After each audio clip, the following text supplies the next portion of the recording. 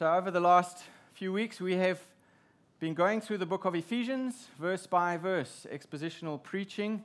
And last week, we finished the first section of chapter 1 till verse 14. And verses 3 to verse 14, as we have seen, is a song of praise, of adoration, which Paul blesses God for who he is and for what he has done for us. But now, in verses 15 to 23, the remainder of this chapter makes up a single prayer, a prayer of intercession. And a good way to describe this section is from praise to prayer, from praise to prayer. And in this prayer, Paul now prays that these believers will share in his experience.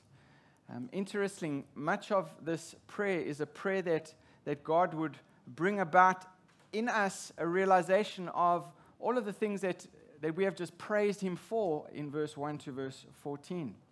But the title of my sermon today is Knowing God, and our scripture will be from verse 15 to 17, but we will be reading from verse 15 to verse 23. Please stand with me out of respect for God's word as I read this portion of scripture. Ephesians chapter 1, verse 15 to verse 23.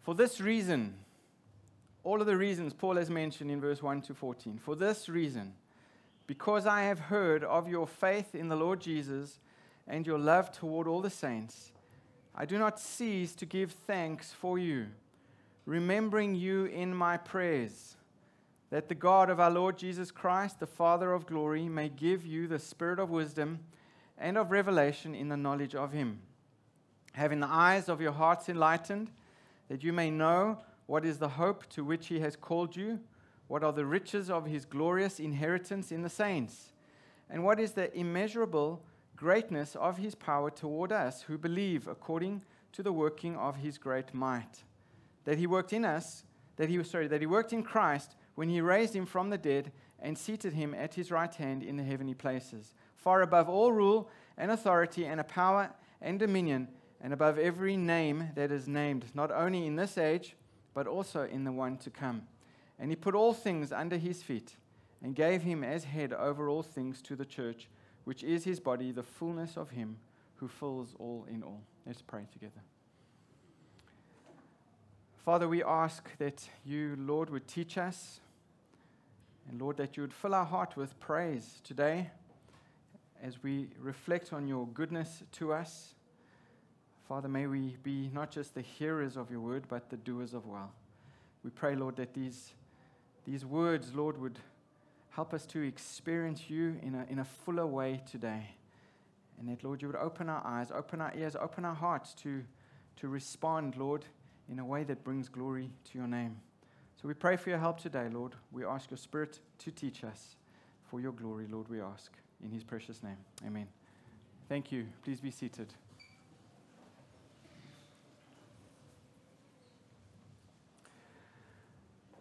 So one of the greatest joys of my life is being a father to my three children. And before I got married, I would wonder what it would be like being a father. I would talk to fathers that I knew. I would read books about parenting, and I would get all the advice that I possibly could about being a father. Trying to understand what it would be like.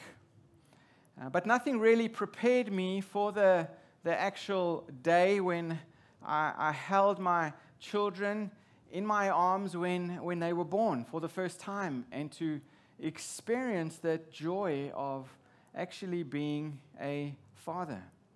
And by God's grace, now that I am a father, I'm able to understand and appreciate all the responsibilities and the joys of being a father so much better than the books described or that the books were trying to explain.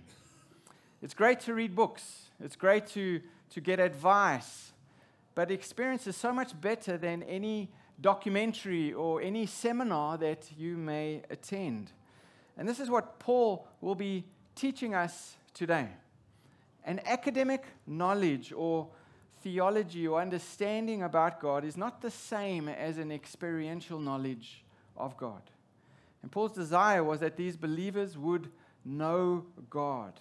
And this is the overriding theme of his prayer. Knowing God is the Christian's purpose for our existence, is the church's purpose for our existence. My first point this afternoon is in verse 15. We see Paul's commendation. First of all, here in verse 15, notice how the apostle, he praises the Ephesians for their faith as well as their love. Those two words are mentioned there.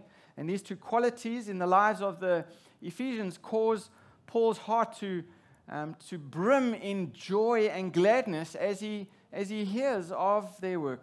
See there in verse 15, listen to what Paul has to say. For this reason, because I have heard of your faith in the Lord Jesus and your love toward all the saints, he says, I do not cease to give thanks for you. For this reason. Notice the first words he starts with there. Another version says, on account of what has gone before, for this reason. So what has gone before? What has gone before? He's referring to all the wonderful theology that he has already shared with us. He's talking about their adoption in Christ, their predestination in Christ. For this reason, on account of what has all gone before, because they are in Christ, because they have been chosen in Christ, because they have been sealed by the Holy Spirit, because of the work of the gospel in their lives, he now has heard of their faith and their love. Because of the work of the gospel in their lives, he has heard of their faith and their love. And Paul is grateful for this evidence of the gospel. Paul is grateful for this evidence of God's grace that is in their lives. Remember the Apostle Paul, at the time of him writing this, he is in prison, in a prison in Rome. He's many miles away from the Ephesian Christians and those in the surrounding regions near them. And yet he's hearing these reports about the Ephesian Christians, the Ephesian church. And no doubt people are traveling to him, and people are obviously going to Rome for commerce and other reasons. And occasionally he gets reports of how the church is doing, the church that he planted, the church that he hasn't seen for probably 3 years. He's hearing these wonderful reports. He loved this congregation, and the reports he's getting is causing his heart to overflow with gratitude and joy and thanksgiving, as well as praise. And what is it that gets him excited? Notice there, is he getting reports that the church at Ephesus is the largest church in the region? Is he getting reports that this church is the fastest growing church in the region? That its community status and the influence is far beyond anyone else in the region? Is he getting reports that this church programs and its budget size are the largest in the area? No, none of these move Paul to praise. The church programs and the budget size are all important. I'm not saying that they're not important, but what he hears is that the Christians are displaying faith and love, and this thrills his soul. And he gives thanks to God. And that's what grips the apostle's heart here. This is what moves him to gratitude. That faith and love have really been rooted here in the lives of this congregation and are being displayed in the lives of the members of this congregation. There is real evidence of grace here in the church at Ephesus. And those saved to know God are characterized by the love of God and by their love for the church. In fact, the Apostle John, talking about the church, he says in John chapter 13, verse 35, he says, "By this all people will know that you are my disciples if you have love for one another." Talking about the church. It is this love of all the saints that proves one's faith in the Lord Jesus Christ. If we don't have faith in the Lord Jesus Christ, we won't have love for one another. It has been well said that it is impossible to be in Christ and not to find oneself drawn both to Him in trust and to His people in love. To His people in love. These believers loved the saints. These believers loved the saints. And remember, this was peculiar, okay? This church was made up of Jew as well as Gentile. There was huge problems there with prejudice. But this church, whether they were Jew or Gentile, whether they were male or female, whether they were wealthy or whether they were poor, whether they were free or whether they were bond servants, this church loved each other. They loved each other. And this was proof that they were indeed God's children. Now, Paul Washer, in his book, Gospel Assurance and Warnings, which I recommend, a wonderful book about how we can know for sure whether we are truly in the faith. He says in this book, the virtue of love must be found in us and manifested in our deeds before we dare assure our hearts that we have come to know Him. It was the report of the presence of obedient faith and non-discriminatory love that caused Paul to be thankful for this church. And he wanted them to know this. This is a strong statement. He says in verse 16 that he does not cease to give thanks for them. Paul was consistently grateful to know that the church indeed were filled with genuine believers.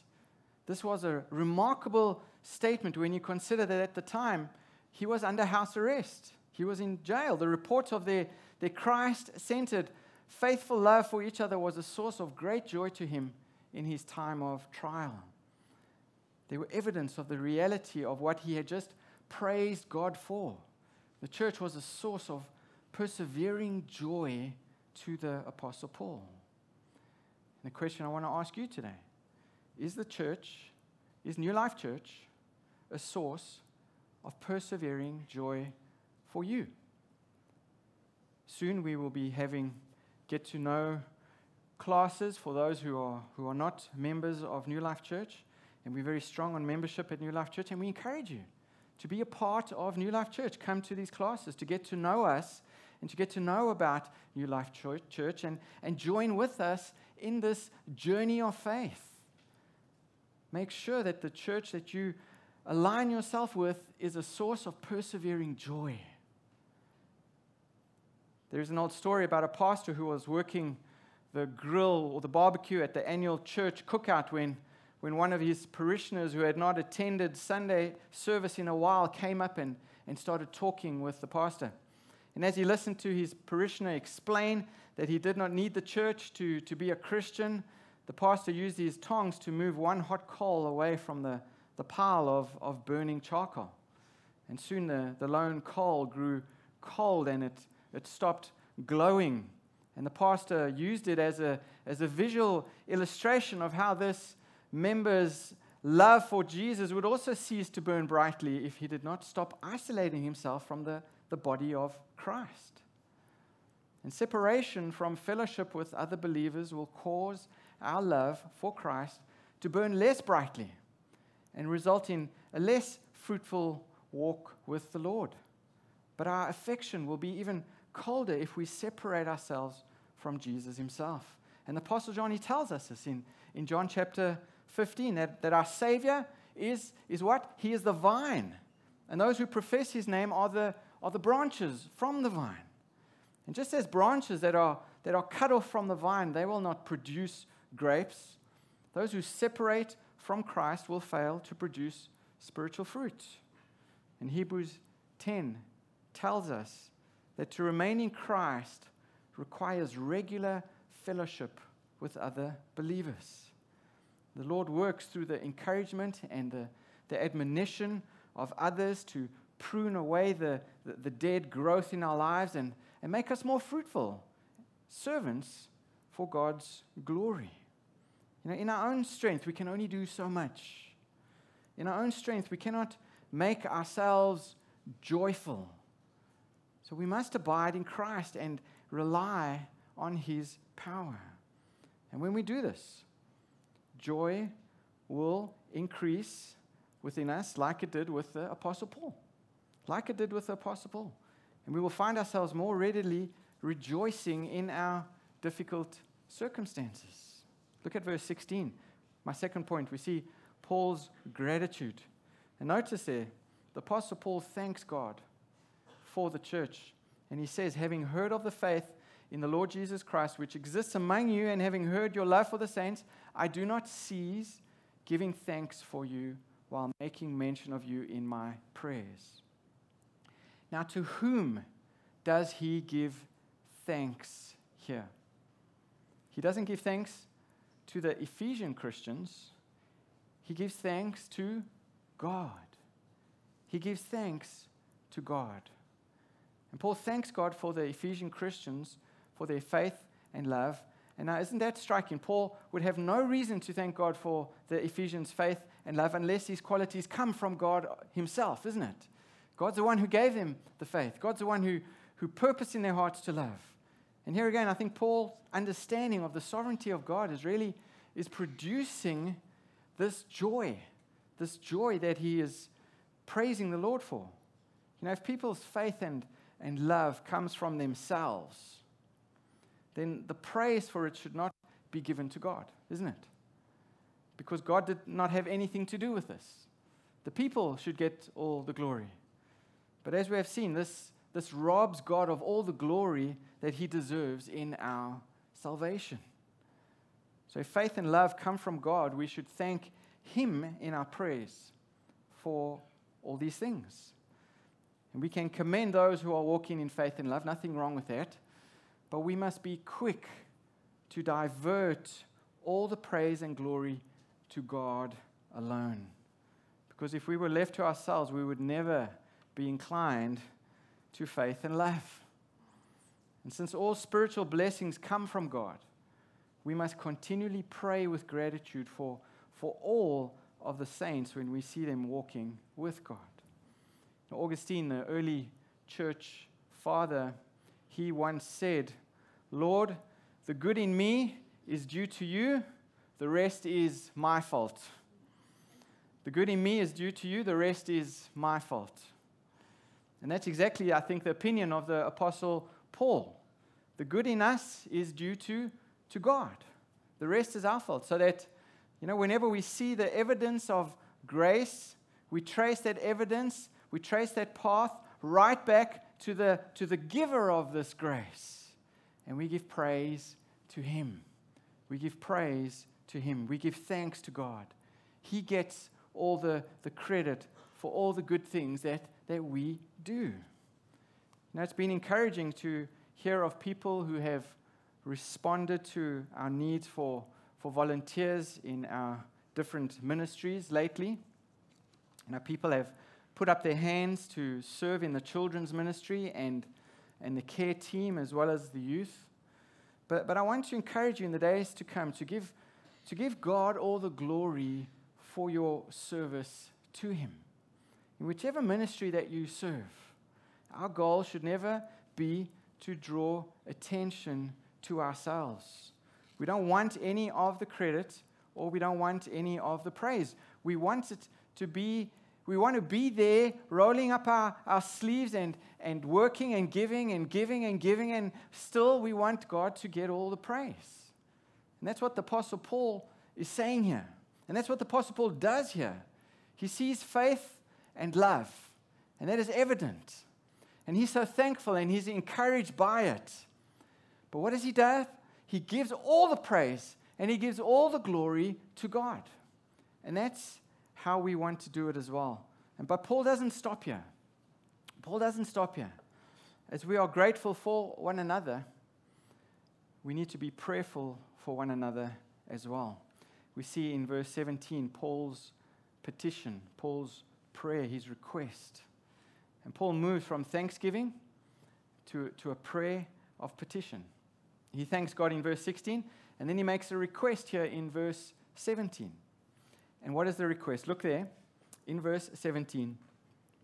That the God of our Lord Jesus Christ, the Father of glory, may give you the spirit of wisdom and of revelation in the knowledge of him.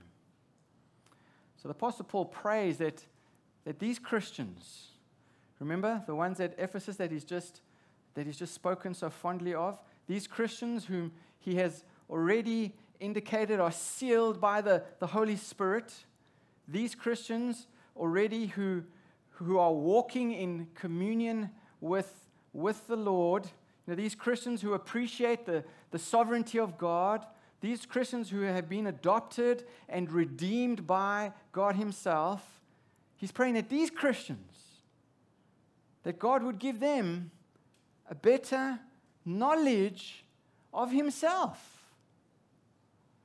Notice the word knowledge there in verse 17. Normally the word knowledge comes from the Greek word gnosis, spelled with a G, Gnosis. That's where we get our English word Gnosticism from, or Gnostic from. But here, knowledge is used in this text. The word knowledge that's used here in this text is the Greek word epignosis. This is a presupposition that's been added to the word. So Paul's intensifying this word here. And what he's saying is what he's asking for is not just knowledge. He's asking for a thorough knowledge. Paul is asking for a deeper, fuller knowledge of God for these Christians. And Paul wants these believers to have this thorough knowledge of God. Now, of course, when we are saved, we know who God is. We come to know who God is. We have to have an understanding of the gospel. We have to have an understanding of the Creator, the one who is holy. Obviously, we need to know these. We need to know these facts. But now, Paul's praying for a deeper experiential knowledge of God, which will continue until they get to heaven, until they know God perfectly. In speaking about Christ coming and the eternal state, Paul says in 1 Corinthians 13, verse 12, he says, "Now we see but a poor reflection as in a mirror, but then we shall see face to face. Now I know in part, then I shall know fully, even as I am fully known." So when we are in heaven, in other words, we will have complete knowledge, perfect knowledge. For now, we look dimly like in a mirror that's dimmed and aged. But when we get to heaven, we will have intimate knowledge of God, which is currently unavailable for us, unattainable for us. However, this should be our goal while we are still on this earth. And Paul says in Philippians 3, and we studied this passage, and I preached a sermon called Knowing Christ from Philippians chapter 3, verse 10. And Paul says in Philippians 3:10, "I want to know Christ and the power of his resurrection and the fellowship of sharing in his sufferings, becoming like him in his death." Even though the believers in the Ephesian church were already walking by faith in the Lord Jesus Christ, and they had this love for one another, Paul is praying for more. Paul is praying for more. And he prays that God would give them, what? A spirit of wisdom in the revelation, in the knowledge of him.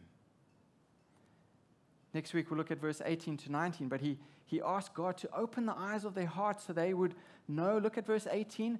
What is the hope of his calling? What are the riches of the glory of his inheritance in the saints? What is the surpassing greatness of his power toward us who believe? I think the obvious application for us here is that it's not enough to pray for your loved ones that they come to faith in Christ. And we must do that, yes? We pray for that, but don't stop there. And once they're saved, there's more. Pray that they would come to know God more deeply. Pray this prayer of Paul for other believers, and pray this prayer for yourself. Pray this prayer for spiritual maturity. If we're complacent in our Christian walk, if we content where we're at, we're in spiritual danger. There is always more of God to know. There's always more of God to experience. Faith in the Lord Jesus and love for all the saints is basic, yes. But pray for these qualities. Pray for a deeper knowledge of God. It's what the Apostle Paul was concerned about here. He thanks God for the spiritual blessings which have been heaped on everyone who is in Jesus Christ. But then he turns around and he asks for all those to truly know God, that they would know Him even better. And that's so important. And I hope that's why you're here tonight, this afternoon. Because you want to know God better. You don't just want to go through the rituals and the routine and tick off the box and let the elders see that you've come to church. None of us would ever know too much about God. None of us in this life will ever know enough about God. And the more we know of Him, the more we will love Him. The more we will praise Him. And the more we will be like Him. And do we not all feel the need to be more like Jesus? To love the things that Jesus loves? To detest the things that He detests? To bear witness of Him in word and life? And how do we know these things? From His revealed word, folks. From His revealed word. This is how we know God better. We don't have to know God better by taking some form of medication, by dancing around in circles, by jumping up and down and laughing like a lunatic. That's not how we know God better. It's by reading His word, by the word that He's given to us, by obeying His word, asking the Holy Spirit to help us apply His word. You've probably heard me say a few times from this pulpit that you need to join a home group during the week. You've probably heard that a few times, I'm sure. Where we study the Word of God, where we meditate on it and we go deeper. You've probably heard us say time and time again to join a book study where we dig deeper into different truths from different portions of Scripture, different topical portions of Scripture. And today after church, we're having our family Bible hour where we have been encouraging you to join us for more Bible study. And maybe you've asked yourself, what is the need for all of these Bible studies? Why do the elders keep pushing us to be involved in these extra Bible studies? Why all of these Bible conferences that they keep on telling us we need to go to? Isn't 1 hour enough on a Sunday afternoon? I mean, Pastor preaches for almost an hour. Isn't that enough? Why are the elders so insistent about teaching at New Life Church? Why do we do it every chance that we can? Well, let me tell you why we don't do it. Not because we want to fill your head with stuff so that you can be smarter than other people. We study God's truths because God has given us His truth so that we might know Him and so that we will be transformed by knowing Him. And the truth of God is given so that we might know God and then be changed by Him in the way that we relate to one another. I mean, how often have you heard us pray, Lord, help us not just to be the hearers of your word, but the doers of your word. We don't just want to accumulate academic theological knowledge in our brain. We want it to relate to change. We want it to relate to change. The way we love each other, the way we love the Lord. And the Apostle Paul says that all those who know God need to know Him better. They need to know more fully and comprehend and understand and appreciate and experience the greatness of His love. And so he prays for these Ephesian believers. His prayer is that they would, by God's Holy Spirit, increase in the knowledge of God. Because increasing in the knowledge of God means we get to experience Him, because we get to understand Him better through His Word, through His revealed Word. We understand what He has done for us, and we love His grace even more, and we're more thankful for what He has done. Knowing about God is one thing, but knowing God is often quite completely different. And both are essential, but don't stop with the first one. Let me ask you, is your knowledge of God just theoretical, academic, or is it experiential? Are you applying what you are learning into your life? The psalmist, he tells us in Psalm 34, "Oh, taste and see that the Lord is good." How many of you lost your taste sense during COVID? I think there's a few here. I mean, the food was terrible, wasn't it? Food was terrible. I never enjoyed food during COVID. I mean, you can understand what the psalmist is saying here. Taste and see that the Lord is good. How many of us are living a spiritual COVID life at the moment? Just going through life without having any taste or any desire for the Lord. Jonathan Edwards once said, there is a world of difference between describing the taste of honey and actually tasting it. Too many of us have just read the label telling us about God without the experience of His sweetness that is added to the flavor of our lives. The amazing thing is that this experiential knowledge of God is closer than we usually think. And again, I'm not talking about a mystical Christianity here, folks. I'm not talking about a second Holy Spirit baptism where you get to know God better. That is not what the Bible teaches. It's knowing Christ better through the revealed Word that God has given to us, not through some other experience. The Holy Spirit points us to truth. He doesn't point us to nonsense. He doesn't ever, at any point, contradict His Word. The Word, the truth will set us free, and because we have the Holy Spirit within us, who is our teacher, He leads us into all truth through the Word. The Holy Spirit within us, the experience of the full knowledge of God is ours. If we are willing to be obedient to His Word, if we're willing to submit to His Word, if we're willing to study His Word. Psalm 119 needs to be our prayer for ourselves and for each other. Open my eyes that I may see wondrous things from your law. Let me conclude this tonight. All of my children surprisingly enjoy history. Maybe you're a history buff and you have read a lot about King Charles. Many detailed facts about the man's life and his kingdom.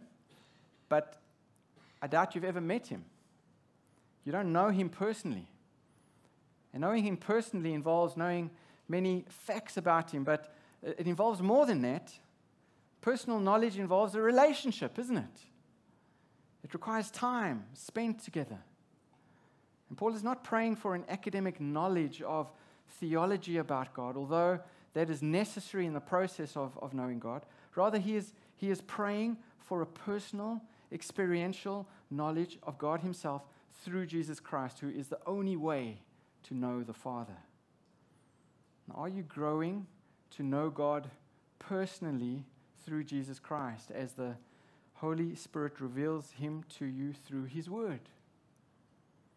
Is spending time with God in His Word a priority to you? Is spending time with God in His Word important to you?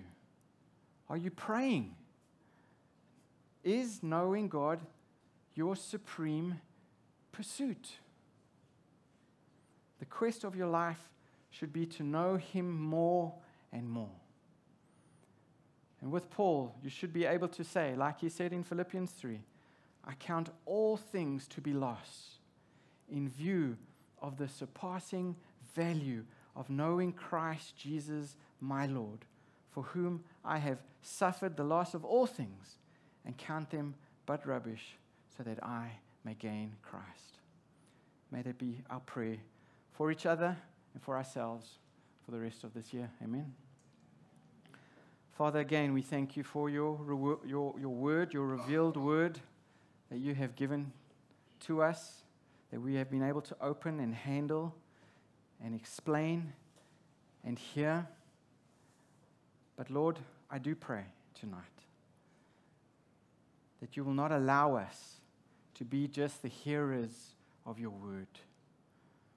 Lord, that your Spirit, Lord, would work in us to be your doers of your word this week. That we would apply these truths that we are learning. That we would love like Jesus loved. That we would love each other more. That we would love you more. That we would fall in love with you more because of these wonderful truths that we have been able to understand. I do pray, Lord, take your word tonight. Apply it to us for your glory and for our joy. In Jesus' name I ask. Amen.